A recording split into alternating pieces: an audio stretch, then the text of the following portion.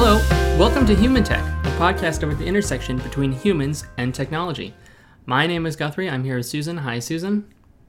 Hey, Guthrie. And I'm going to let you introduce our very super special guest today. Yeah, I'm excited. We have a guest today. It's Nathan Shedroff. Did I even say that right? You did. Shedroff. Okay, good. Nathan is an interaction designer. He also teaches at the California College of the Arts. And I'm excited to talk to him. We're going to talk about all kinds of stuff. But I guess I'll give a hint. I think we'll be talking about strategy stuff around interaction design. And I think we'll also be talking about sustainability in multiple ways, using that word in multiple ways. Do you think that's accurate, that we're going to be talking about that, Nathan? Oh, yeah, I would hope so. Okay. All right, good. Can I ask you a quick question before we start? Yeah, of course. Yeah. Can you just tell the story of your first book? Oh, geez. My first book. I'm trying to think about which one that was. Okay. That was a book called Understanding Computers. Yes, it was. How do you know this, Gus? That was a long time ago. Did you read that book by chance? No. Okay. I did not, but I did stumble across it, and I just wanted the story because the cover art was just so interesting and the title was great. Well, I don't know which cover you saw because there were two editions, Okay. but you must have been in diapers when it was originally published. That was also sort of my foray into being an entrepreneur. I used to bike a lot. I grew up in the South Bay in what is now called Silicon Valley, which was a very different Silicon Valley back then. And I remember biking with a friend through Los Altos Hills, and we were on a long bike ride, and he said, someday I'm going to own one of these houses, which are, now they're incredibly expensive houses. And I said, well, how are you going to do that? And he said, I'm going to write a book and make $1 million, promptly displaying the fact that he knew nothing about book publishing and the rewards for book publishing. But it got me thinking, and I was working at a company called The Understanding Business at the time with Richard Saul Wurman, who created the TED conferences. And I thought, well, I make books every day, and I know how to make a book and make an interesting book, and I know some other things. And so that started this journey to write a book about computers for non-tech people, essentially for my mom.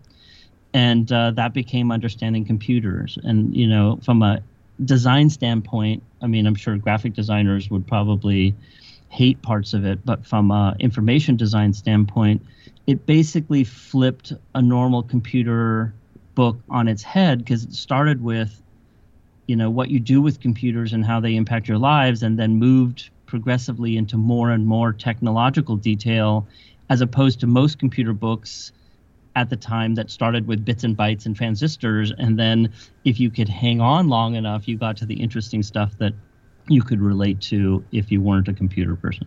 Fantastic. See? Guthrie, that's funny. I didn't know you were going to ask that question, Nope, Guthrie. I like to keep my secrets. Nathan didn't know either, I'm I sure. did not. Blast from the past.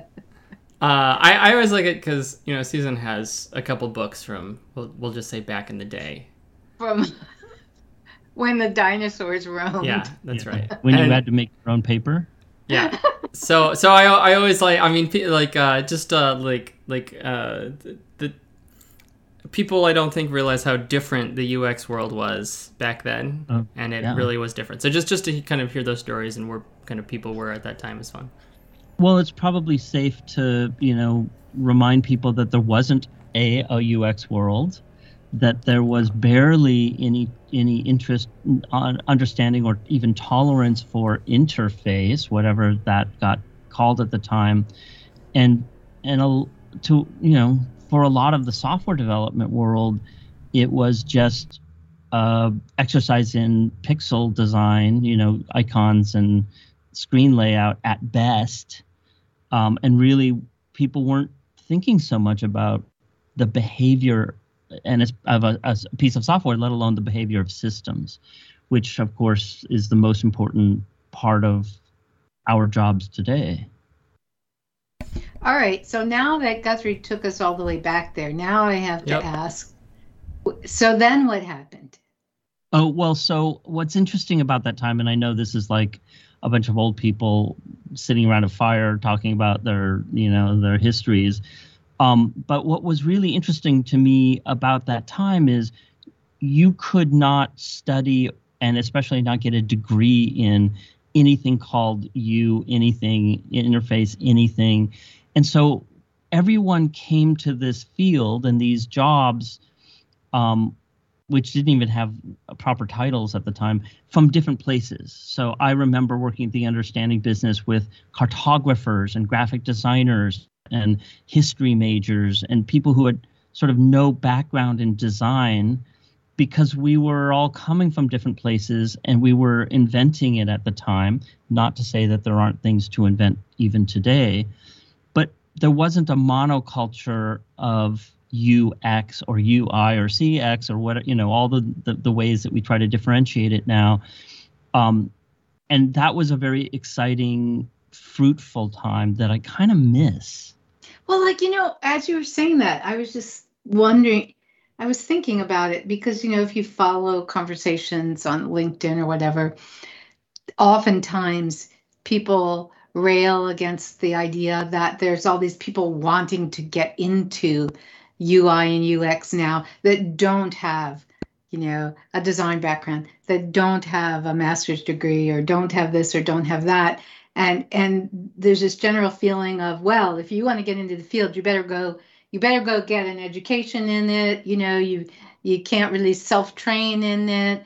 Otherwise you don't belong in it.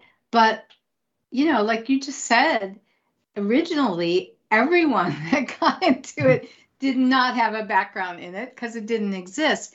And it was I remember people coming at it from sometimes graphic design, sometimes programming, sometimes customer service, sometimes the line of business, everywhere. Design. I mentored some psychotherapists. Yep, I was going to say who wanted to come into it, and it was kind of like everyone's welcome, and everyone was willing to share what the knowledge was, and everyone was actually very interested in getting these different viewpoints because, we would talk a lot about, cross-functional, this and that, right? Anthropologists.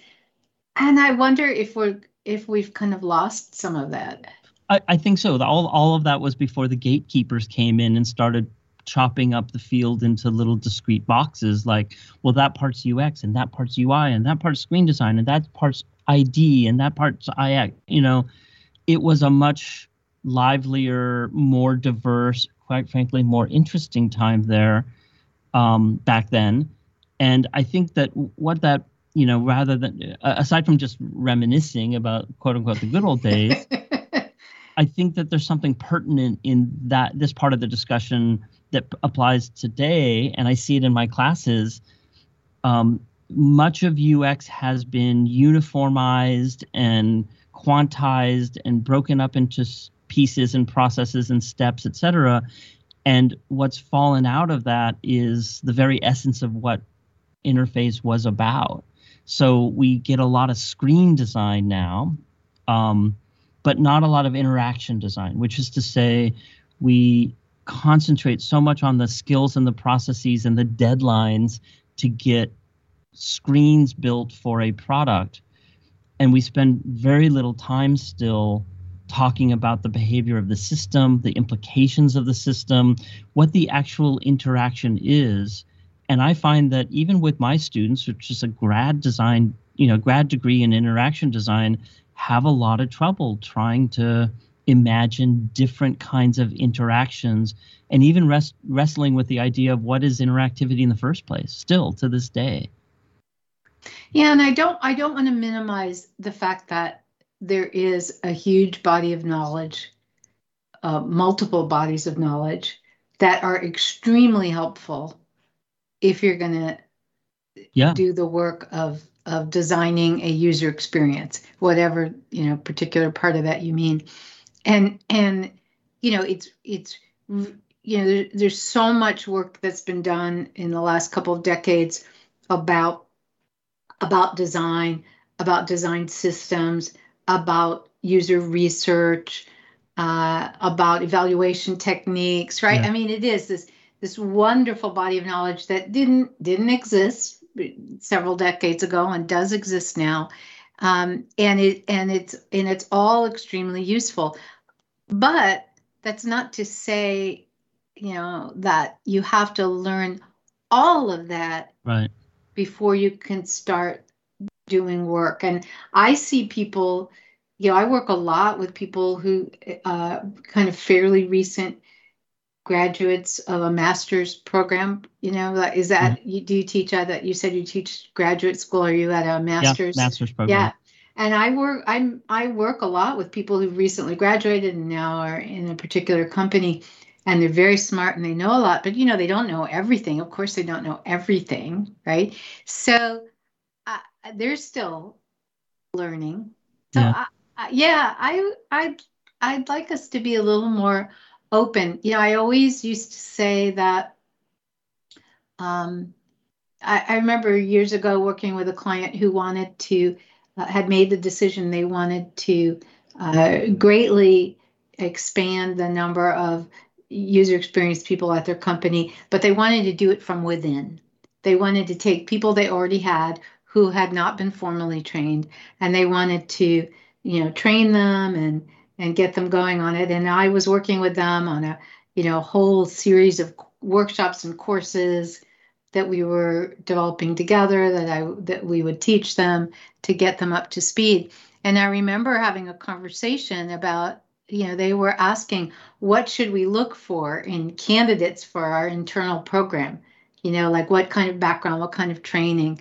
And I thought about it for quite a while, and I said, look, the most important thing is actually not the skills they already have. Yeah. It's the mindset, it's the passion, because we can teach them what they need to know. And certainly, I said they need two things. They do need to have used a computer and software and apps. It's really hard if they've never touched anything, which, very few people have never touched anything, but that they need some kind of experience as a user with technology.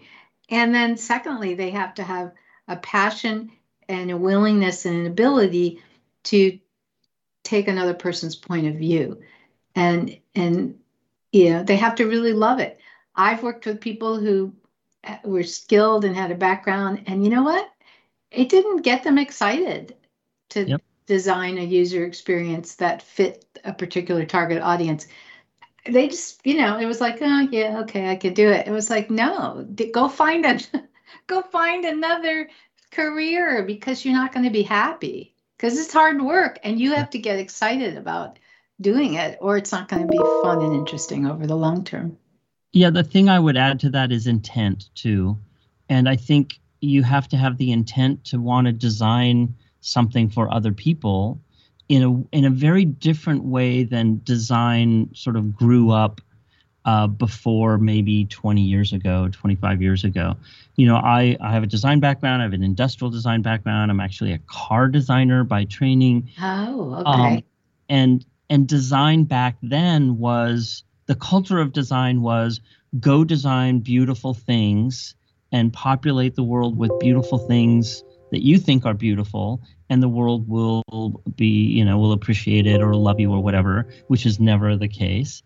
And that's not how design is taught anymore. And the key difference is design research, right? Now the intent of design is go understand for whom you are designing, what those contexts are, and design things that they need, that they can use, that makes their life better and isn't just what you want. And I think that, you can see the history of Silicon Valley as a one example of this. 90% of the companies in Silicon Valley failed, and 90 some odd percent of all companies, new companies fail, not because they weren't well engineered or well made, but because they weren't for anyone but the people who made them. And so that design research, context seeking, truly understanding others, and the intent on what what you're designing in the first place is the key difference that I think has transformed the culture of design over the last few decades. Although there's still a lot of people that I think are in that other mindset. Oh, yeah. Like the Starchitects, for instance, are still there. But I will say that the prevalence of that kind of design in industrial design has dropped a great deal, even to some extent architecture a little bit. And it's almost impossible to function successfully in interaction design like that. Now, that said, it's also possible to do all the right steps in really poor ways or still get to a bad answer. So, Microsoft, for instance, spends more on, or used to. So 15 years ago when I was, talking about UX regularly, I would ask audiences, what company is known for the best interfaces, essentially. And they would always say Apple, easiest to use, da, da, da, da. And which companies are known for the most frustrating or annoying ones? And they would always say Microsoft. And I would tell them, well, Microsoft spends way more on user research and, user testing and like exactly the process all of us are saying companies should use. They do it that way and they spend more than anyone else on that. So are we the problem, right? Because Apple spends almost nothing on that. Their process does not take into account a lot of user needs, or certainly did at the time. So on the surface, it looks like the approach that we tell everyone to do design research is the thing that's causing Microsoft to make these products that people love to hate. Now, obviously, it's more complex than that, but simply doing the right steps in the right order doesn't guarantee a successful outcome either. So what is the failure? Wherein lies the failure then? Well, so when you're doing this commercially, obviously there's a lot of other forces at work, schedules and deadlines and business and, money and competition and fear and whatnot. But I think that also, people are wonderfully weird and inconsistent. And so designing for people is not straightforward or easy and never will be. And I think that there are a lot of people in the world, our coworkers, our peers, who are not ready for or well suited to understanding people. I think there's a huge, this is what one of the books I'm working on that I'm making no progress on. The premise is that there's a culture war happening between the quant and the qual. So quant data, qual culture, qual culture. And we live in a qual world, but we're increasingly applying quant processes and criteria to that world, and the qualitative is getting squeezed out of it. Yep. And it's making for, essentially it's ruining everything we touch. And I do think that there are people in the world that are quantitative optimizers. It's a personality modality. They tend to gravitate towards certain kinds of jobs, business in general as a sector, and certainly finance, management, ops, etc., kinds of jobs, because it makes them very comfortable. And so a lot of process people are so focused on the process so that they can optimize it, that they optimize out everything that's wonderful about the job, the outcome, etc. And it's there's no better example of this than economics, because neoclassical economics has basically chopped up and quantified everything and tried to mathetize everything. And so everything that isn't quantifiable and isn't mathable gets taken out of the equation and ignored. And those things are like all the wonderful things that are qualities, nice, nature and fun and, any emotion that you can think of isn't quantifiable. And so it gets run out of the equation and therefore falls out of the criteria.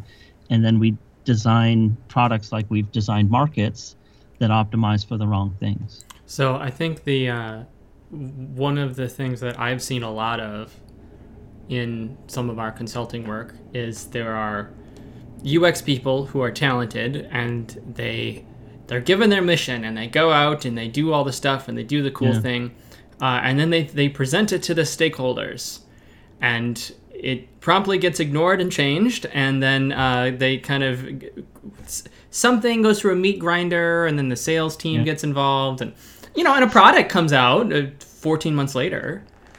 So the product comes out, but like what's actually, how much of the UX work actually makes it out in one piece. And so I'm sure Microsoft spends a ton of money, but Microsoft's biggest customer is not the person using Windows 11. It's like it's the corporate customers over and over 100%. So they have to optimize for very different stuff, and Apple doesn't have those considerations. So you end up not having those problems. Yeah, you're absolutely right. I mean, your customer versus your end user is just the beginning of identifying some of the mismatches here. But I also think that we've made a lot of progress in the last 5 years in identifying and starting to build some tools or processes to help pick up the slack on the stuff that we've been either forgetting or ignoring or just never knew to look for. That's the premise for the program I teach in right now, which is what are the systems and social issues that technology raises, and how do we put them in the design process? So things like equity and privacy and security and diversity, and I guess every any word that ends with itty is probably should be on the whiteboard. But these have never been criteria before in design for the most part, and we don't even have great interaction design tools, let alone systems design tools, and let alone social impact design tools. So there's a lot of work for us still to do. And Guthrie, you're absolutely right. It's not easy to sort of bring up these points, these impacts in a business context with your peers, your superiors, your client, et cetera, because they're looking elsewhere. They're focused on very different things, and then we get Facebook and we lose democracy. Let me ask you a question. The first, I need to stand up for my chosen field of economics, because you're 100% right, and it annoys, like I really dislike the Econ 101, Econ 102, whatever.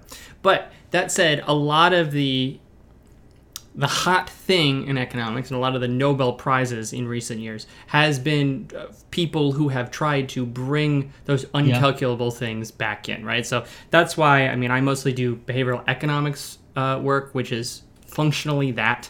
Like we're gonna take economic principles and try to apply the formulas to a human context. Okay, so they're working on it. The field's new. Okay, it's really only been around since the 50s. Give it some time.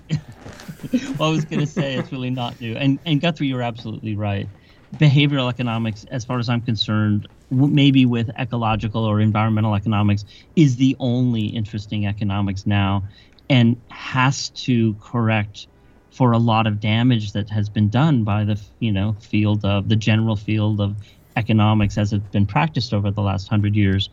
I sometimes challenge people. I don't have the kind of grad students that I can go force to do research, but if I did, I would love to force a team of MBA grad students to go calculate the net impact of MBAs on the world. Is it positive or negative? Because my bet is it's not clearly positive.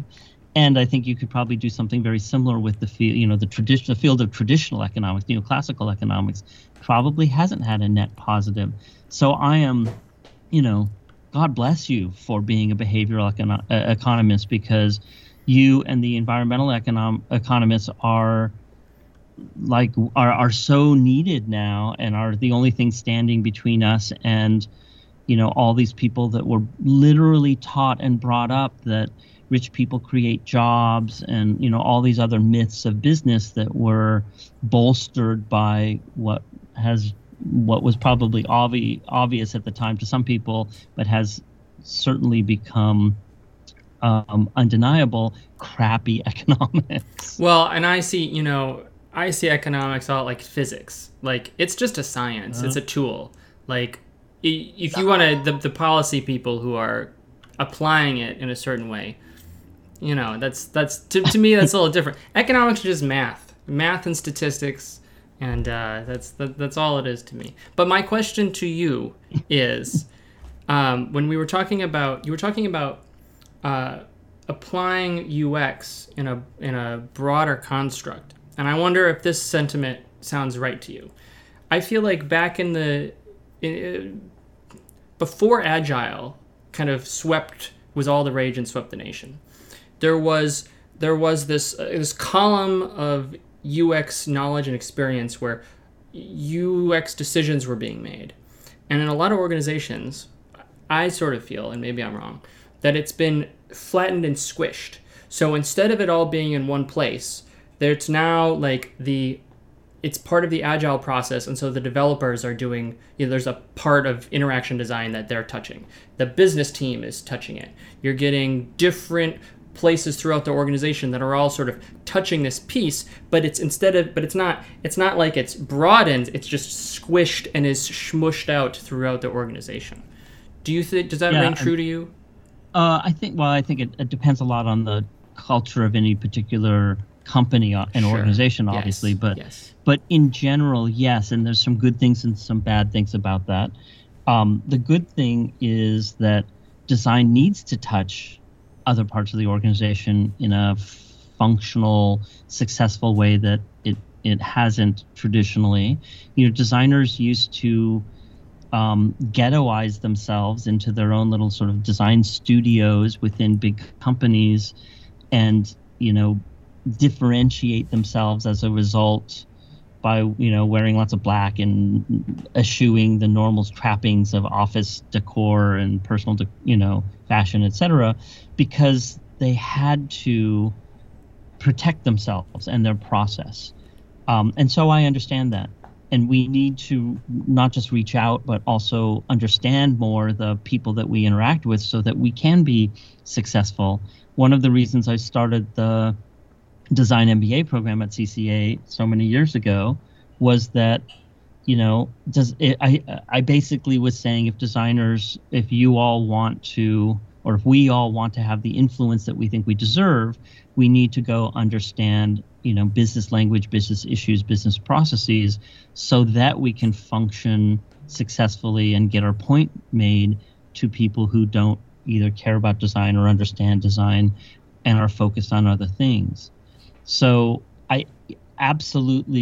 we should be interacting more and understanding our peers more. That said, design is very different than it was before. Even designers weren't caring about their customers and their users in the way that we sort of require now 20 years ago. And as you pointed out, Susan, many still don't. Right? There's still a culture of design that's very active, that's entirely focused on appearance and aesthetics and style and fashion, less so maybe in interaction design, more so maybe in fashion design and interior design. It's thankfully getting less so in car design, but it's still pretty rooted from that end of the spectrum.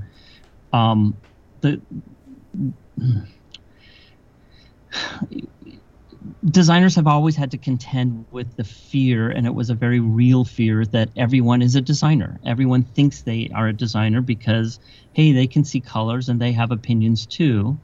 And my, wife's next door neighbor's dog walker likes purple, so can we see it in purple? Right? That's a designer's nightmare. But the other side of that coin is, purple says this to your customers. Gold says this to your customers. This form triggers that in your customers. And guess what? They're not you. So it isn't about your favorite typeface or colors or, sounds either. It's about what your customers respond to, and you being an orchestrator rather than a dictator of all these design choices, so that your customers are having, your audience, your users, whoever, are having the experience that's intended in their language, in their culture, and not the one that you prefer for, decorating your own homes. And when we can do that, and that's why design research is so critical, and parts of design research that really aren't even practiced regularly either, by the way, because then we're in a position to go up against the CEO or the VP of marketing or whoever's above us or next to us and say, the reason why we made these design choices, the reason why we recommend us going this way is because it does this for our customers, and it does this in the market. And it's no longer an opinion, right? It's not, I like this typeface, I like this form, I want it to be a cube or a sphere, I like gold. It takes the opinion out of the room and says, we've tested this, and this is what gets results. And for the most part, except for absolutely egomaniacal leaders, they respect that. Yeah, I wonder, as you were talking, I was thinking about a couple things that I think impede good user experience within these companies. And one is that, and I'd like to get your opinion on whether you think these are true, widespread, this is a widespread issue. One is that it seems to me that in a lot of companies, things get designed and developed and implemented in little pieces. Yeah. And so it's possible that this little piece all by itself maybe is well designed, but the problem is you have 100, 1,000 little pieces that then when the human is using this thing and they're using all those little pieces to get something done, they don't play nicely together. They don't make sense. It's a jarring experience, but nobody knows that, because and so this ties into another thing, which is we still have, at least maybe this is just the companies that Guthrie and I are consulting, incredible silos. It's like, wow, these silos that have been around for a long time and they're still there. And so you've got this group over here developing their little part and that, like that. So it's both the breaking things up into pieces, but also this persistent structure of organizations in which products are designed and developed that seems impossible to break down in any significant way. Thank you for describing most of the last 50 years of automobile design in the Really? Right? Is it changing in automobile design? Right? It is changing, but not very quickly, by the way, except for companies maybe like Tesla. And I think that there's a couple parts to what you just shared that are important. One is that this is more due to the behavior of organizations and how they're managed than it is about any design observation or process, or for that matter, supply chain, material engineering, manufacturing solution or issue. And that's one of the reasons why designers need to rise up and take on leadership and management roles, because we aren't going to have the conditions for more successful design unless we change the way we manage, not just design, and design ops is incredibly important, but how we manage organizations in total. There will not be a role for design that's successful if you don't have the right kind of culture of management and leadership within a company, or any other kind of organization for that matter. And a really good example of that, Guthrie, you just mentioned a little earlier about Agile. There is no place for design in Agile, period. There never has been. And the only way that there is in some organizations is they have to sort of, slice a beachhead in and widen it out enough for there to be some piece of design. But traditionally, Agile is about engineering. It's about coding. It's not about holistic solutions, and it's certainly not about design, nor does it make room for design. Now, does this mean that Agile is bad? No. Agile is a good, important part of, modern practices. But managing by Agile, and by the way, most organizations that tout that they're, Agile really aren't Agile either. If we just like take on these pre-built processes and solutions, that's not good management or good design either. If you can't deal with the day-to-day ambiguity of the people you're working with, the people you're designing and building for, and just the weirdnesses that happen when you get people together in terms of schedules and budgets and processes, et cetera, if you can't deal with that ambiguity that constantly arises, no process is going to help you, be successful. What you're really talking about, Susan, is systems thinking. And most people haven't even heard the term systems thinking, let alone have been told that it's important, let alone have been given any tools with which to be a systems thinker. But everything that you're bringing up ends up being a systems problem, because design can't live in just one place in an organization, and it can't just look at certain parts and be well designed there and then have other parts that are just disastrous, Facebook, and, expect to have success either at a corporate level, at an individual level, or at a societal level. So we really need to learn to be systems thinkers. And some people just aren't good at that. So I love it that we're talking about these small and inconsequential issues. All right, but I want to ask you a question. You talk a lot, or it seems to be in the things you talk about in the stuff at your website and so on, about, you use the term sustainable. Yeah. Right? And you use that in a couple of ways. So can you talk about what it means, if Nathan's talking about things being sustainable, what do you mean by that? Well, so first of all, sustainable isn't enough, and some people hate that term because simply sustaining where we are isn't going to be successful either. I get that. We can play the word game all day long and not get anywhere, right? But sustainability has come to mean, forward-looking future success in the future in three categories. This is sort of de rigueur or current traditional sustainability.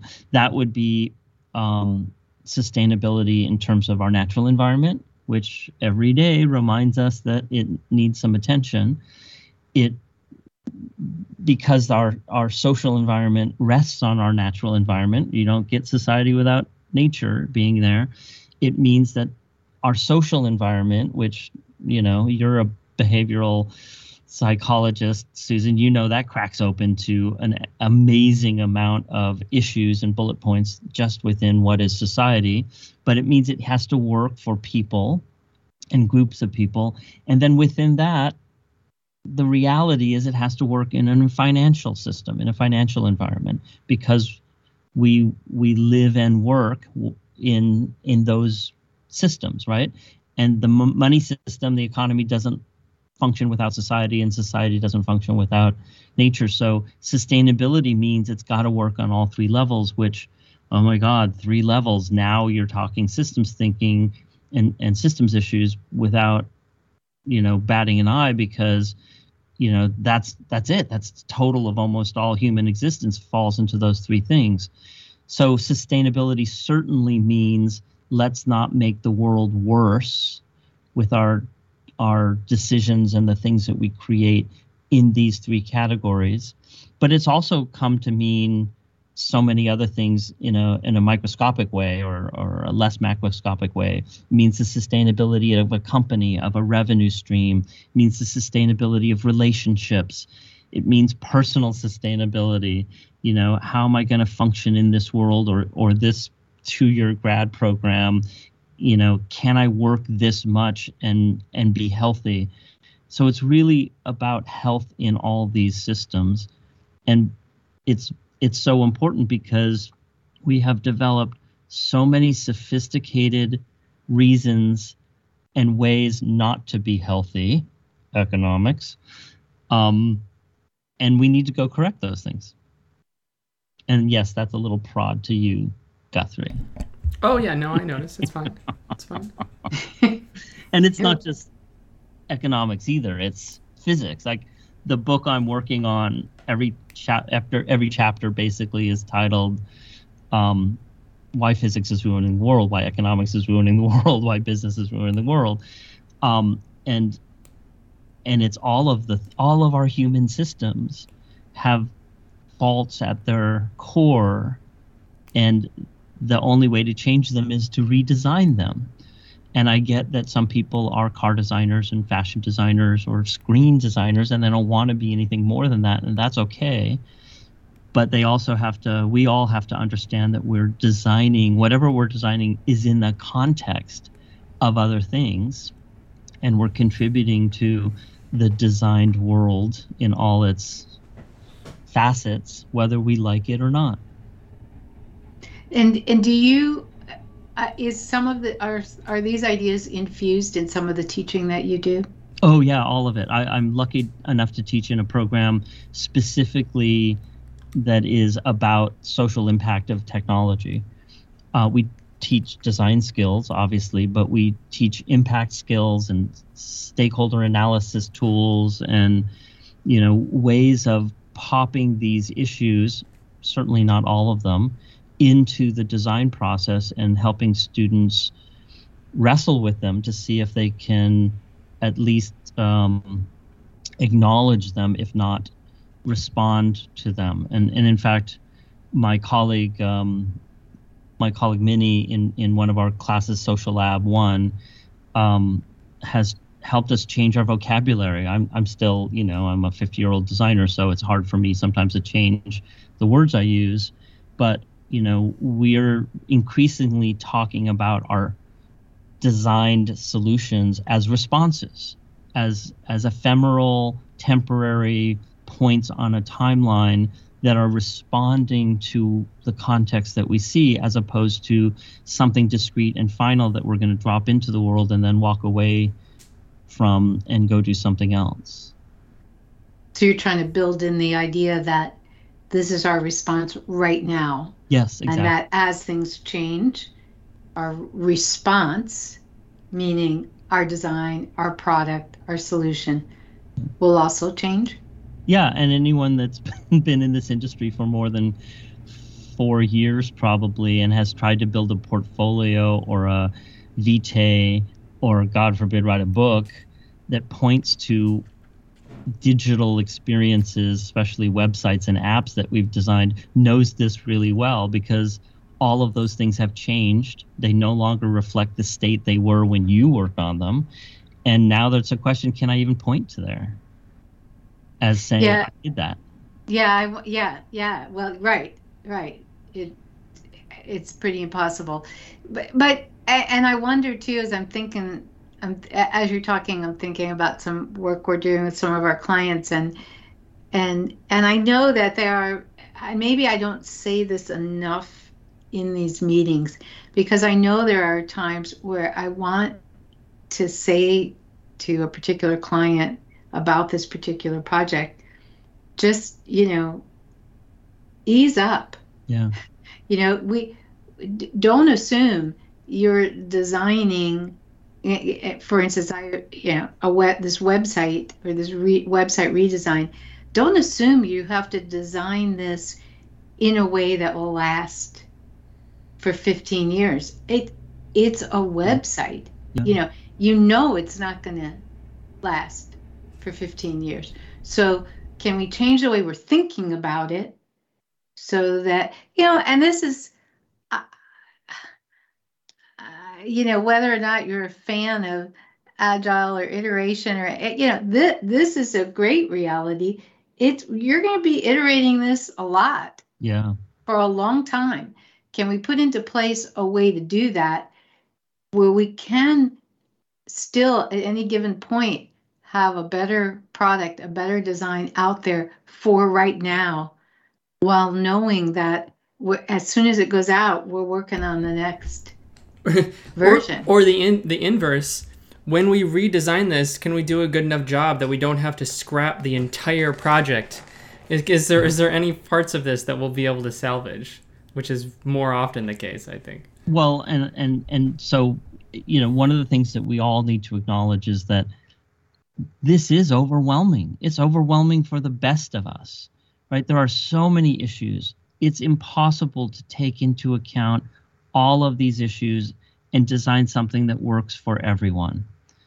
That said, we still have to try, or we have to get serious about prioritizing and targeting which are the things that we can have impact and which are the people we can have impact for, rather than throw up our hands and say, it's impossible, there's too much, I can't deal with all this. Can we just, get the screens done? And to your point, Guthrie, maybe the thing that needs to outlast the versions of the app or the website or God knows what else is the intent, is the context, is the understanding of who we are as an organization and how we want to present ourselves. Who the target audience and it's is. Less, right. And it's less about the logo, the colors, the screen, the layout, the AI, the IA for that matter. I remember working on Bank of America's first website way back when. And, here's this gigantic multinational organization that serves so many different people. It serves governments, and I mean like nations, as well as local governments and organizations and businesses. And then you might have your checking account there too, right? Like there's this huge context spread for them. And I remember saying one day in this crappy little room inside B of A that we were given to work with our client in, because she was so sort of disempowered and disrespected within this giant organization about what we were doing. And I remember saying, Karen, you realize that what we're doing now will ultimately restructure Bank of America as a corporation, because we were talking about how do we present all of these options, all of these services on a homepage. Like there's only so many pixels, there's only so much real estate.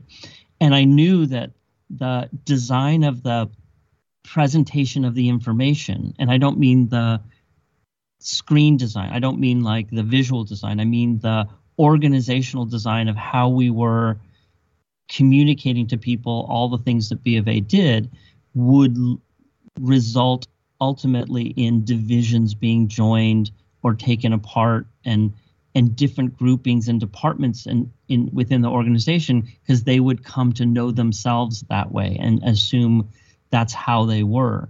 And I just remember her saying, "Don't say that to me again. That I can't handle that, right? Like I can't do my job if I acknowledge that this thing that we're working on that no one else in the organization even knows about or cares about is ultimately going to change the organizational chart of the company." But I do believe that that's what we do, especially in information design. So maybe that's the part, Guthrie, that needs to be designed to last, and maybe that frees up a little bit of the tension and seriousness and makes it even more playful for us to deal with all the other design decisions. Yeah, and the expectations too of, okay, we're doing things very quickly because it's agile, and the only thing we actually care about is the way things are laid out on the page, because we're the programmers. Yeah. And we have the data team, and they're giving us all of the, A/B testing information that we're going to exclusively use to make all of our decisions. So, yeah, okay. UX, you want to do a thing or whatever you guys do? I don't know, Well, you just brought up one of the things that like is another nightmare for designers, which is the data thing, the A/B testing, right? So many designers left Google back in the beginning of the aughts because their engineering culture basically said the data will tell us the answer. We tested 46 different shades of blue, and this is what came back as the most successful shade, right?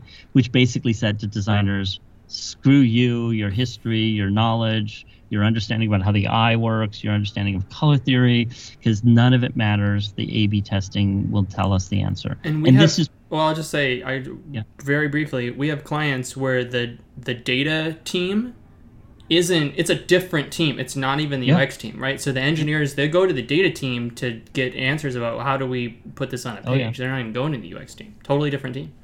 Well, and this to me is a good example of this cultural rift between the quant and the qual, because yes, that data is valuable and should be taken into account when making a decision, but it still may be the wrong decision, right? What if that blue is owned by your competitor? So now you're branding your website with their color.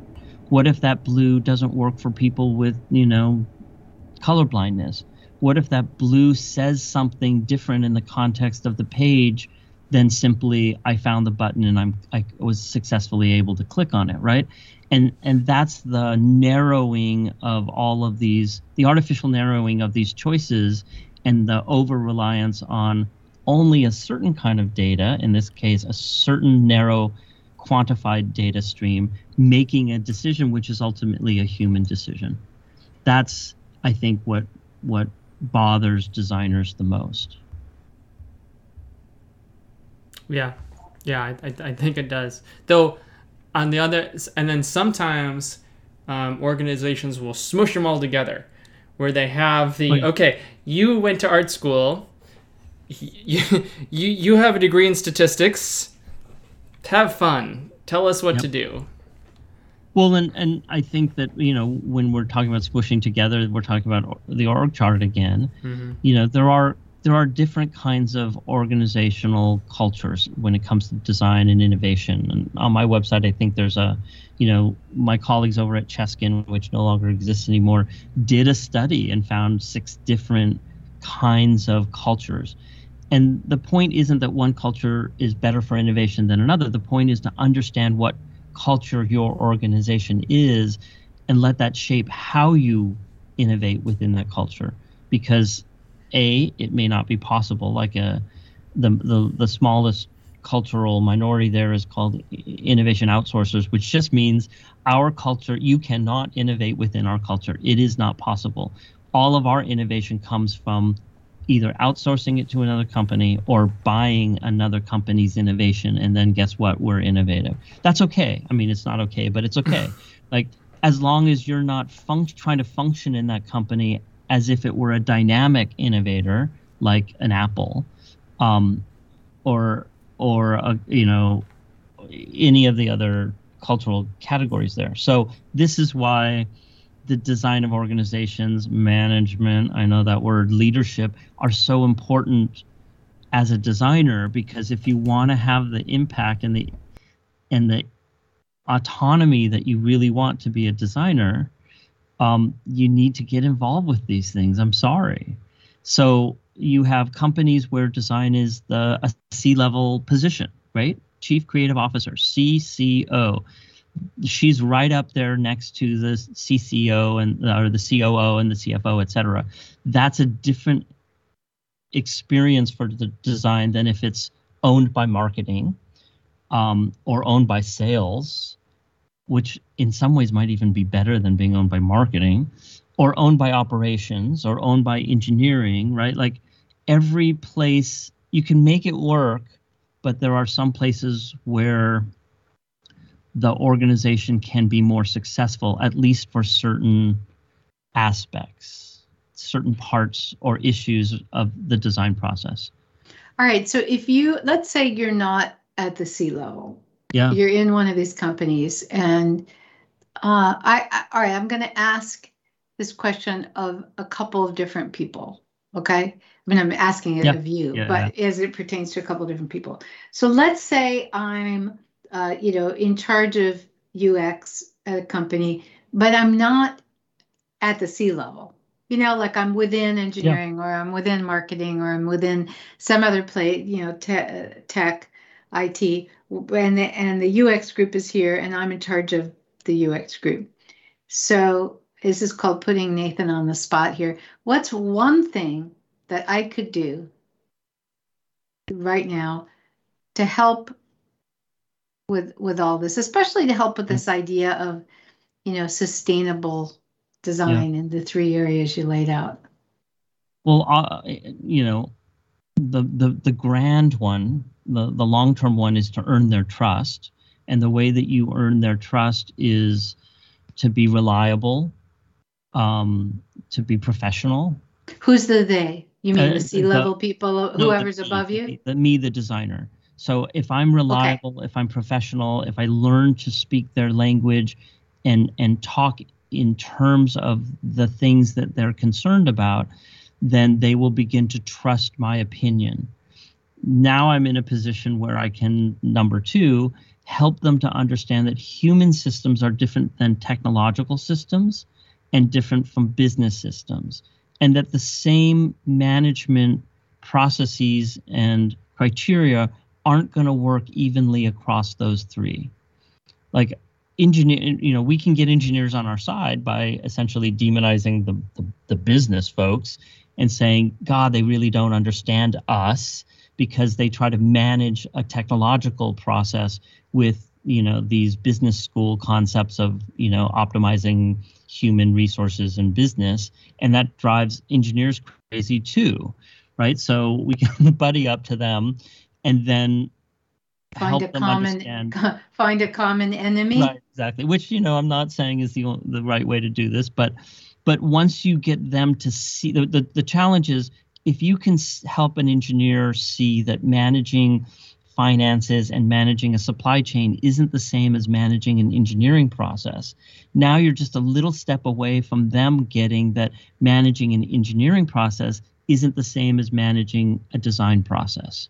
And if you can acknowledge the difference in one, then you're in a good position to acknowledge the difference in another. And you got to have your own ducks in a row. Your design process better not be, you know, I'm super famous, super insightful, visionary designer. I shall dictate what the solution should be. If you're using a credible design research process, if you're really empathetically listening to your customers, now you can say, and by the way, the design process is about designing for humans, not for systems. You design for servers and file formats and network protocols, and that's all really, really important. I design for people, emotions, values, identity. I design for more than just function, and that's really important too. Now, when you go to your business, I hate to say business peers, we need a better, maybe operational peers, managerial peers, because, hey, we're business people too. We're professional designers. We're in business. So when you go to your managerial peers, you often hear all sorts of things that are just so wrong, like, oh, well, people won't pay more for that. Really? Apple? BMW? Tiffany? People don't pay more for things? They have been trained to spout absolute nonsense that they don't even think about because it's just taken to be truth, like rich people create jobs. So you have to be very careful when you challenge someone's worldview, but it needs to be challenged. And so I would say, when you try to have these conversations, relate it back to them as a person, as a personal life. When they say it'll be too expensive and people won't buy it, look at the clothes that they're wearing. Is it Kirkland? Is it Gap? Is it Banana Republic? Is it Savile Row, right? Look at an easy example would be shoes, watches, and cars. What do they drive? Do they drive the most generic Kia? And even Kias are looking pretty smart these days. Are they wearing a Rolex? Probably not. It's probably a Tag Heuer, right? Well, none of those are the cheapest things. So why would they expect other people to behave in a way that they don't even behave. And the answer is they don't realize that they don't behave that way either. So I think this is a longish process of helping to establish a rapport that isn't confrontational, but is necessarily instructional in reminding them that they are people too. And there is ample evidence that shows that people do wish to buy things that align with their values. They don't do it in every category. They don't do it for every product. Sometimes those differences are gender, sometimes they're age, sometimes they're culture, but we all do, right? So we need to change the conversation from features and performance to the most valuable brands in the world, the companies that reap the most revenue and profit per, whatever unit you want to describe, aren't playing a price and performance game. You are if you're designing DRAM chips. There's still some other stuff at work too, but I get that there are some industries on the commodity level that are mostly about price and performance. Once you get out of that commodity level, and I hear this all the time when I talk about the 5 kinds of value, someone inevitably says, well, that's fine for B2C, consumers. Sure, consumers care about brand and values and identity and make crazy choices because they're fallible humans. But my business is B2B. All my buyer cares about is price. And you have to smirk in a very gentle way and say, finish this sentence for me. And it only works with people of our age, Susan. I'm not sure it'll even work with Guthrie here. Nobody ever got fired for hiring blank. Any guesses? What's blank? Guthrie, we'll put you on the spot. Yeah. Okay. No one ever got fired for hiring. Okay, I'm just gonna take some guesses about what that word could be. How about talent? Yeah, you're so off base because you're so wonderfully smart. No, the phrase ends IBM. Nobody ever got fired for hiring IBM. Guthrie, does that phrase make? Have you ever heard that? Well, it makes sense to me because I know the history, but I get it. So what do you think? What do you think that phrase means? If someone said that, what would that mean? Well, my guess would be back in the day, IBM had a very sterling reputation. And so if you hired IBM, you went to the best. How could you made a good decision because they were so smart and awesome? And why would that matter, Guthrie? Why would that matter? In what conditions would that matter? Like, in what conditions would you getting fired matter? Or in what conditions would you hiring IBM matter? Bing, bing, bing, bing, bing. No, you said the important word, fire. Yeah. It turns out that job security trumps price and performance. Sure. And the condition was, if the project went south, who could blame you for and fire you for making a bad decision? You hired IBM. If IBM couldn't do it, it simply couldn't be done. You see this. That's essentially the culture. And you see this in sports leagues all the time, right? So it's like, if you're the general manager, never make any risky decisions because it's like, well, yeah, I took the consensus #1 overall pick. I didn't trade the pick. I didn't do anything wild. I just did what everyone thought was a good idea. So how can you blame me when it went south? Exactly. Well, so this to me is the proof that those quote unquote other issues do matter. They're really powerful. This is the other value, the emotional, the identity, and the meaningful value. And they matter just as much in B2B and B2G government work and sales as they do in B2C. Because IBM was never the best at building these things. There's always some small group that was probably obscure that could build it better. They were never the cheapest, and they would admit to that, right? But it turns out that job security, which is an emotion, which is about fear, it trumps the decision drivers over price and performance. So once you can get managerial folk to understand this, especially leadership. Leadership folks pretty much understand this anyway. The people who really understand this in an organization are the salespeople, because they know if it's just a matter of features and price, they've already lost the sale. Someone can always undercut them. They're not selling on the basis of price and performance because they don't have an edge there. They're selling on the basis of reputation, relationship, all these other things that our business processes constantly tell us aren't important.